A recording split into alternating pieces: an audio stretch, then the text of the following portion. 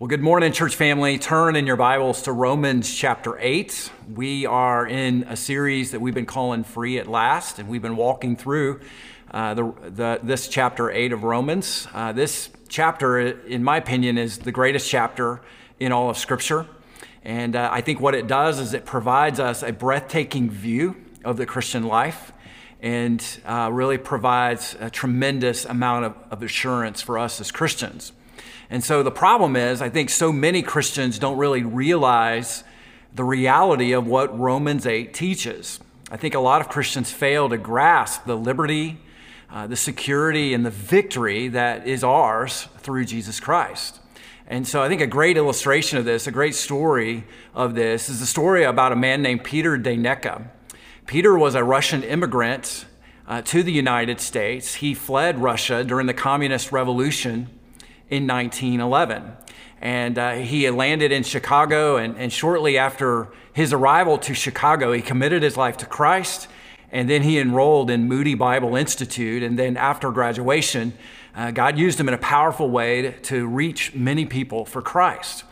And Peter Deyneka shares a real interesting story of his trip from Russia to the United States on a boat. So his parents sacrificed greatly to purchase him a ticket to get on a boat and come to the United States. And so on the first day that he got on the ship, he had absolutely no money to his name, and he only had a knapsack with a few pieces of clothing in it. And his mom, at the very last minute, slipped in a crusty old loaf piece of bread in his knapsack so that he could have something to eat while he was on the ship. And so as the voyage began, he would often go down to the dining room and watch the passengers eat these glorious meals. As he watched on, he longed to be able to partake in these meals himself. And so after a couple of days of this, some of the crew members noticed Peter watching and observing the mealtime hours. And one of the crew members went up to him and said that, hey, if you'd be interested in doing some work for me, then I'll share some of my food with you. And so the interesting thing about that is the crew did not eat the same food as the passengers did. The crew were often given just measly portions of gruel, but from Peter's standpoint, it was much better to eat gruel than moldy bread. So he took advantage of that opportunity. And so all throughout the voyage, he worked on the ship with the other crew members and had 3 meals a day of gruel. But what Peter Deyneka shared is this, that it was on the very last day, as they were pulling into port in the United States, that he finally realized that his ticket included 3 full meals a day provided in the dining hall. He had no idea. And so I share that story with you, church, because I think it's a great illustration of what a lot of Christians do, that it really does describe their journey with Christ, that they receive Christ in their life, their ticket to heaven, so to speak, but they fail to realize the benefits that are included in that ticket. And so what Romans 8 really is a description of all of the benefits that we have as Christians because of Jesus Christ, because of our salvation. And really, what Romans 8 points to is the greatest joy in the Christian life.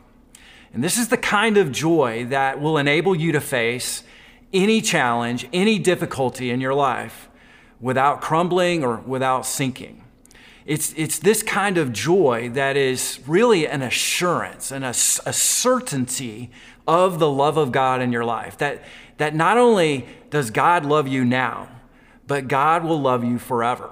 That's what we see in Romans chapter 8, that the love that God has for you as a believer is unshakable, that this love is so incredible that nothing can separate you from it. And so really, this is assurance. This is what is called the doctrine of assurance. And so that's what we see described in Romans 8. Now, there are 2 parts of this assurance. If you're a believer, if you're a Christian, God loves you, first of all, in spite of the bad stuff inside of you. And secondly, if you're a believer, if you're a Christian, God loves you in spite of the bad stuff happening all around you. All right, so think about this. You know, when there's bad stuff coming out of us, when we say things we know we shouldn't say, and we do things we know we shouldn't do, there are a number of times when we kind of think to ourselves, how could I do that? Where did that even come from? And if we make some wrong choices, it's easy to come to that place of thinking, well, because of what I've done, God could never love me. And I think the question is, what does Romans 8 say to that? And Romans 8 says this: who can bring a charge against you? Who can condemn you? It is God who justifies. And so you see that assurance of God's love, even with bad stuff in us. But we also see the assurance of God's love for us, even when there's bad stuff outside of us, happening all around us. In fact, that's what Paul describes in verses 35 and 36. He lists all of the bad things that can happen on the outside. He talks about tribulation and distress and persecution and danger and the sword. He talks about all of these things that really describe the bad things that can happen to us. And I think the very thought that comes to our mind when bad things start happening to us is, God must not love me, or else all of these bad things would not be happening. And so what we see in Romans 8, the message of Romans 8 is this: that God loves you in Jesus Christ, in spite of the bad things in you and in spite of the bad things swirling around you. That's the point of Romans 8. And it is absolutely breathtaking when you really begin to see it and internalize it and apply it to your life. And so what I want to do before we read the passage we're going to look at this morning, I want to just set it up this way because I want you to notice when we read the passage. Romans 8 ends with a series of rhetorical questions. And I think the purpose of these rhetorical questions really is to beat out of us any unbelief that might remain in us, that we are saved by grace through faith and that we are free to live from fear. We are absolutely been set free from fear. And so I think the purpose of these questions, these recurrence of these questions, is really to chase out any kind of doubt that we would have that we have been saved by grace through faith. In fact, what we're going to see is a logic, a very intense, a very relentless and incredible logic that unfolds right before our eyes. In fact, the great pastor David Martin Lloyd-Jones says that Romans 8 is really a logic on fire. And the purpose of these questions that lead to this logic is to get us to think. The Apostle Paul wants us to think. And I don't know about you, but so many times when I am overwhelmed, I tend to stop thinking. When I get worried or anxious or distressed in some way, I tend to stop thinking. When I start to feel guilty, I tend to stop thinking about it. And what the Apostle Paul really wants us to do is to think about what Jesus has done for us. And so he lays out a series of questions and a series of truths for us that we can really build our life on. So let's read verses 31 through 39. The Apostle Paul says this: What then shall we say to these things? If God is for us, then who can be against us? He who did not spare his own son, but gave him up for us all, how will he not also graciously give us all things?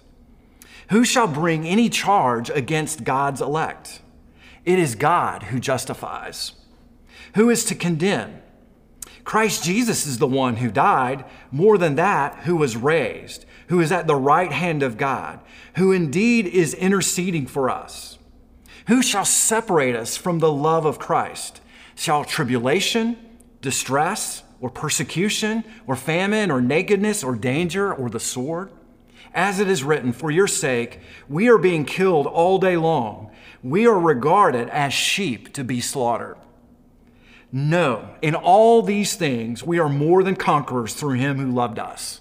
For I am sure that neither death nor life, neither angels nor rulers, nor things present nor things to come, nor powers, nor height, nor depth, nor anything else in all of creation will be able to separate us from the love of Christ Jesus our Lord. Now, what he does is he raises these series of questions because he wants us to think.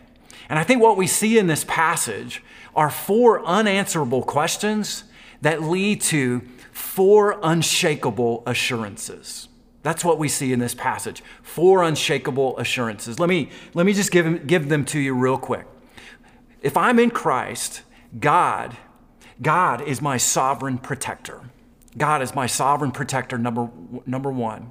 Number 2, if I'm in Christ, God is my supreme provider. Number 3, if I'm in Christ, God is my real redeemer. And number 4, if I'm in Christ, God is my sustaining preserver. So he's my protector, my provider, he's my redeemer and preserver. So let's look at the first one.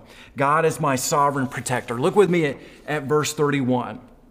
He raises this very first question, and he asks it like this: if God is for us, then who can be against us? So the question really is an unanswerable question, because you know that if God is for you, then no one can oppose you. No one can be against you. And what the Apostle Paul is saying here is this, that God is your protector. He is your sovereign protector. Now, this is really important to understand. He is not saying that no one is ever going to oppose you. He's not saying that you're never going to have an enemy. You're never going to have an adversary. In fact, he lists in verse 35 and 36 a number of oppositions that we experience in our day-to-day lives. And so he's not saying we're never going to have opposition. What he's saying is this, that no one who opposes us is going to prevent the purposes of God from being fulfilled in my life. That's what he's saying. That there is nothing, no opposition, no adversary. There is nothing that they can do to thwart the purposes of God for my life. That's what he's saying. You see, the truth is, I know that there are many of you watching right now where you're experiencing a great deal of opposition. You have to parent a very difficult child. You're married to a very critical spouse. You work for a very demanding boss. You're struggling with an addiction. You're dealing with a sickness in your own body that's very, very challenging. And what the Apostle Paul wants us to see, what Romans 8 points to, the assurance that we have in this, is so incredible. It's this, that yes, the opposition that you are experiencing, the struggles and the difficulties that you're going through right now are huge. They're big. But the good news of the gospel is this: God is bigger. God is bigger than any opposition you may experience. He's bigger than any adversary that may set themselves up against you. He's bigger than any problem that you may go through. God is bigger, and his purposes for you are going to prevail. That's what Romans 8 reminds us of, that God is bigger and stronger than anything that we go through.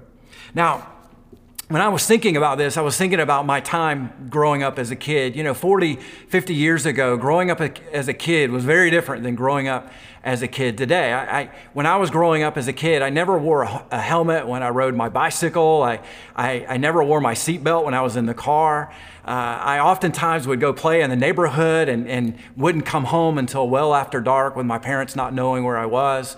And I would frequently play in the street as the mosquito truck would swing by and spray our neighborhood. I did all of those things with an absolute confidence that I was never in danger. I had nothing to be afraid of except for one thing. His name was Bobby O'Neill. And Bobby O'Neill was a kid in my neighborhood. He was a couple years older than me. He was bigger than me. He was stronger than me. And he was really mean.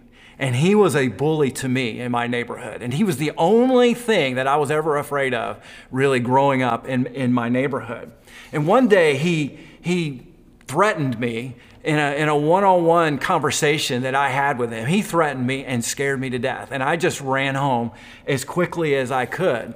Now, I have 2 older brothers, and when my brothers saw me walk into the house, they saw that I was kind of sad. And they asked me, Scott, hey, what's going on? What's wrong? And so I told them about Bobby O'Neill and how he threatened me that day and scared me to death. And my brothers looked at me and said, Scott, don't worry about it. We'll take care of Bobby O'Neill.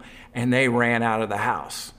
Now, I'll tell you, I don't know what my brother said to Bobby that day. I don't know what they did to Bobby that day, but I do know this, that I never felt fearful of Bobby O'Neill ever again. I never saw him again. I don't know what happened to him because my brothers took care of the threat. And I think that's the bottom line for what the Apostle Paul is saying, for the assurance that we have in Jesus Christ, that God is our sovereign protector, that through Jesus, he is stronger, he is greater than any problem, any opposition that I might be able to encounter. He is my sovereign protector. But he mentions a second assurance, unshakable assurance, right in verse 32, and that is this, that God is my supreme provider.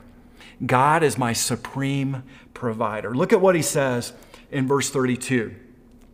He who did not spare his own son, but gave him up for us all, how will he not also with him graciously give us all things? Now, what he's talking about there is how God provides his children with everything that they need. In fact, he talks about God giving us all things.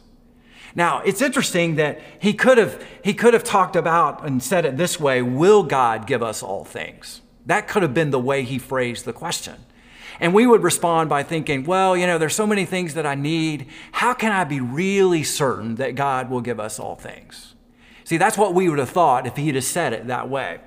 But he raises it in such a way as to paint the picture of the certainty that we have of God's provision. He phrases it like this, that he that did not spare his own son, but gave him up for us all, how will he not also with him graciously give us all things? You see, what he's pointing to is this, that God is our provider. And he's making the case that if God gave up his son, he will give us all things, because the harder thing is the giving up of the son. And if he's done the harder thing, the more difficult thing, the more challenging thing in giving up his son, then it is a slam dunk that God will provide us with everything we need in life. That is exactly what he's saying. He is actually arguing from greater to lesser. That if God has come through and given up his son, God will come through and give us everything we need, everything else that we need. I love what Pastor John Piper says about this particular passage. He says this, the reason God sparing not his own son is the greater thing, is that God loved his son infinitely. His son didn't deserve to be killed. His son was worthy of worship by every creature, not spitting and whipping and scorn and torture. To hand over his beloved son was the incomparably great thing. The reason for this is the immensity of God's love for his son. This is what made it so unlikely that God would hand him over. And yet God did it. And in doing it, he showed that he most certainly would do all the other things. All would be easy by comparison. To give all things to the people for whom he gave his son. Man, what a glorious truth that is. That God sacrificed his son to redeem you and I, and then he will give us all that we need for life and godliness. What a tremendous assurance that we have. And I think what this passage is really challenging us to do is think about it. Just think about it. If God has invested so much in you, how will he not give you everything that you need to carry out his will? If God rescued you from sin and hell and death, why would he turn his back on you now and not help you in your marriage? If God gave you the Holy Spirit, why would he withhold wisdom from you? The wisdom that you need in parenting the children that he gave you. See, it just doesn't make sense. And that's what he wants us to see. Don't doubt his love. You can have an assurance that he will provide everything that you need for whatever it is that you face, because he is your supreme provider. God has more invested in you than you do.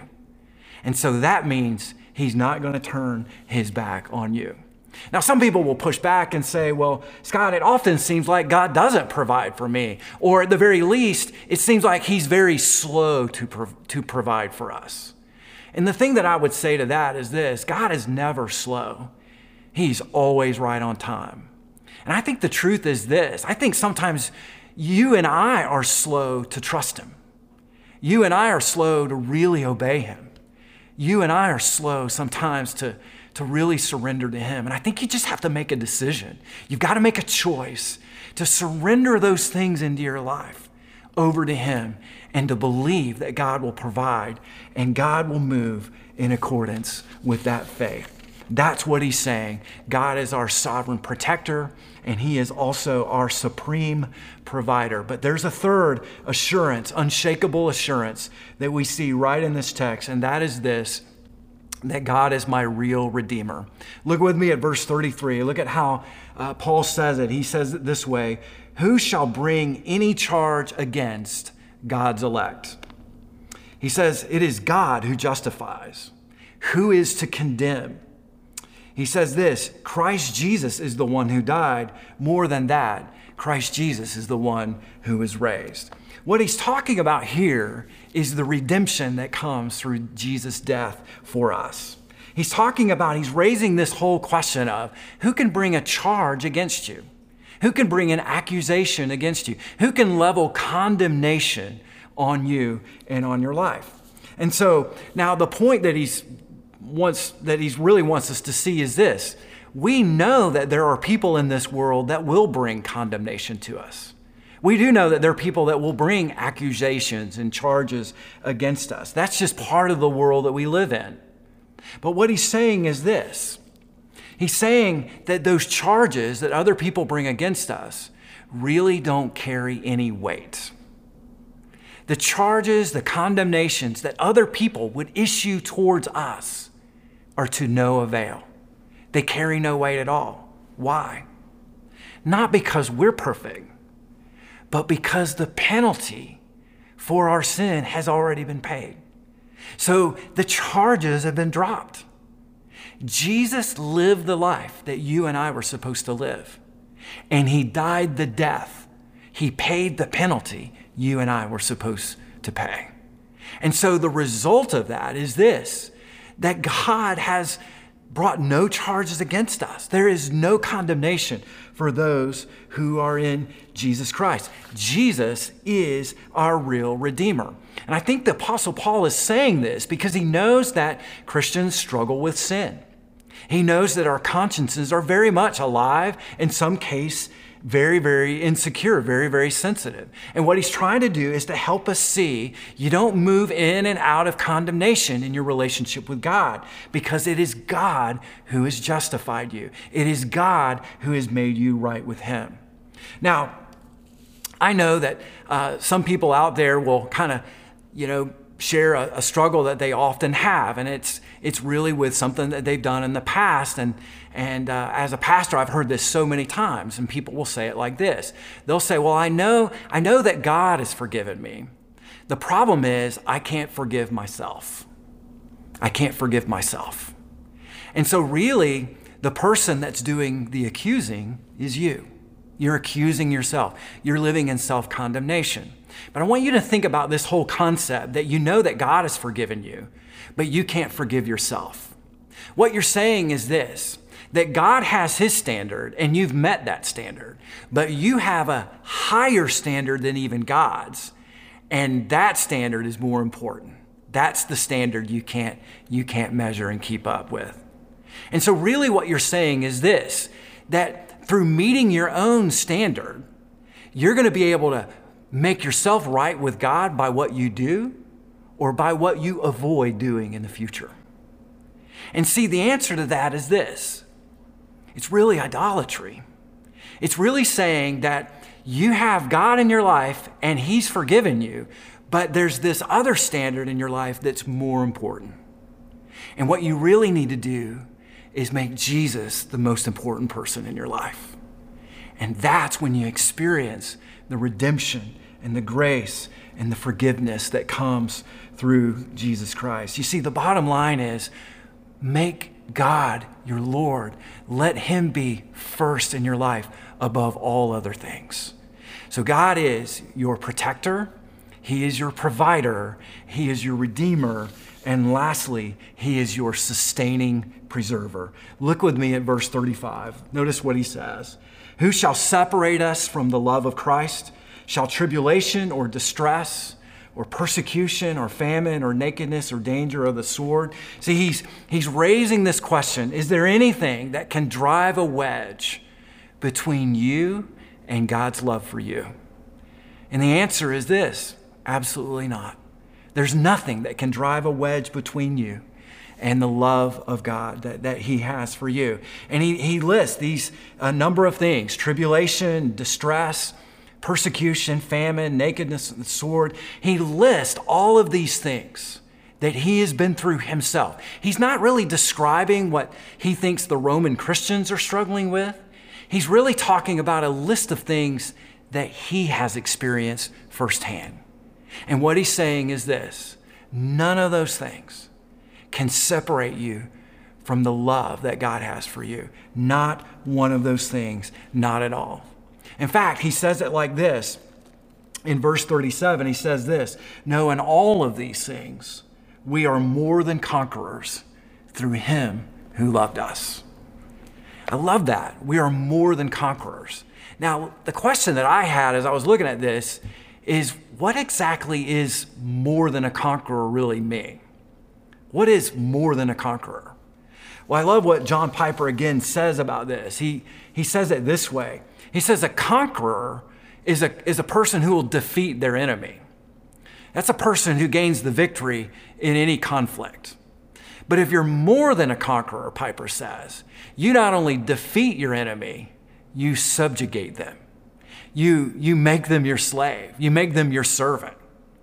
And so what the Apostle Paul is saying in this passage is this: that God has not only defeated the pain and the suffering and the adversities in your life, but God takes the pain and the suffering and the adversities in life, the trials and the difficulties, and he uses them to accomplish his good purposes for you and for me. That's what he means by subjugate them.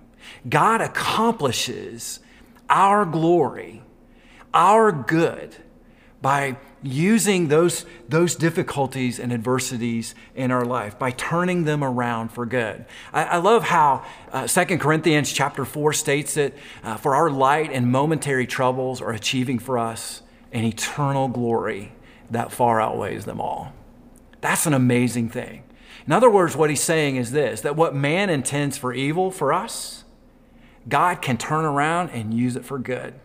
It's like that evil is turned around and it serves God's godly purposes in our lives. That's what he's saying. What a tremendous assurance that we have that God is our sustaining preserver. Now, if you're not already convinced of this, he closes really with a kind of a climax here in chapter 8. Let me just read to you verses 38 and 39, because this is absolutely tremendous. He says this: for I am sure, I am confident, I am rock solid certain that neither death nor life, nor angels nor rulers, nor things present nor things to come, nor powers, nor heights, nor depth, nor anything else in all of creation will be able to separate us from the love of Christ Jesus our Lord.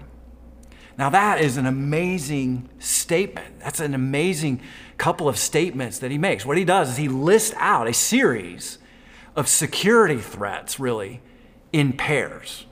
And what he says is this: he says, neither death nor life. Like death can't even separate us from the love of Christ. In fact, God uses death to bring us closer to him, to himself. And that there's nothing in life that can separate us from God's love. And then he goes on to say, nor angels nor rulers. In other words, nor good angels or bad angels, nor angels nor demons. That entities in the spirit world can't even separate us from the love of Christ. He goes on to say, nor things present, nor things to come. So the pandemic that we're in, and hopefully one day soon we're going to be coming out of the pandemic completely, but even if we go into the pandemic more seriously, it doesn't matter because it can't separate us from the love of Christ. And then he mentions powers. This is the only one that is not paired up with anything. I think you can make a case that he's referring to Satan or even the Antichrist, that even Satan can't separate us from the love of Christ. And then he closes with this, nor height nor depth. Nothing in the sky, nothing in the universe, nothing in the depths of the earth can even separate us from the love of Christ. That's what he's talking about. He is giving us the rock solid assurance of the love that Jesus has for us, not only today, but for all of eternity. Now, let me just finish up by saying this. Some of you might be thinking, well, Scott, can't my sin separate me from the love of Christ? I mean, can I just do a series of things that are so evil and so wrong, and then that separate me from the love of Christ? Well, the answer to that is this. The truth of the gospel is that God has set his love on his sons and daughters. That God has poured his love into your life. And it's not because you were good or you were righteous or you were respectable in some way or you were gifted and talented. That's not why he loves you. He loves you, the Bible says, just because he loves you. So if you were to ask God, why do you love me? He would say, just because I love you. God would give you a circular argument. He would say, I love you just because I love you. Now, the truth of the matter is this. When you think about it, Jesus had every opportunity to separate himself from all of us. When he was in the Garden of Gethsemane that night, he was literally sweating drops of blood as he was contemplating what he was about to do. He didn't want to do it. He didn't want to be separated from a perfect relationship with his heavenly Father. And he had every opportunity to walk away that night, to be separated from us, but he didn't do it. When he was arrested, he was handed over to the religious leaders. He was handed over to the Romans for 7 and 8 trials that occurred that next morning. They put a bag over his head. They struck him with their fists. They told him to prophesy and to tell them who hit him. They accused him. They spit in his face. They tore his clothes. He had every opportunity to separate himself from you and me, but he didn't do it. Finally, they placed him on the cross. They crucified him. The crowds made fun of him. They cursed at him. They told him, you said you could save others, but you can't even save yourself. Why don't you come down from that cross? You see, Jesus had every single opportunity to separate himself from us and to come down and to walk away from the whole thing, but he didn't do it. And church family, what I'm trying to tell you is this. If you're in Christ, if he didn't separate himself from you then, he's not going to separate himself from you now. That's what the Apostle Paul is saying. And so here's the question I want to leave you with. Do you have the assurance of the Holy Spirit in your heart? Do you know that God is your provider, your protector, your redeemer, and your preserver? Do you know that? Because it is the will of God for you to have the witness of the Spirit to give you that assurance that you are children of God. Oftentimes, Christians lack assurance in their life because they're living in unconfessed sin. And so how do you gain that assurance? Well, very simply, you confess your sins. And God is faithful and just to forgive you of those sins and to cleanse you from all unrighteousness. See, what you need to do is just recommit yourself to Christ and to follow him. But what if you're listening today and you know you don't have an assurance and you know you're not a Christian? Well, the thing that I would say is this: the only way to have assurance is to become a Christian. What you need to do is admit your need for a Savior, believe that Jesus died for you on the cross in your place, and commit your life to following him. In fact, I want to invite you to pray this prayer with me right now if you would like to receive Christ. Would you pray with me?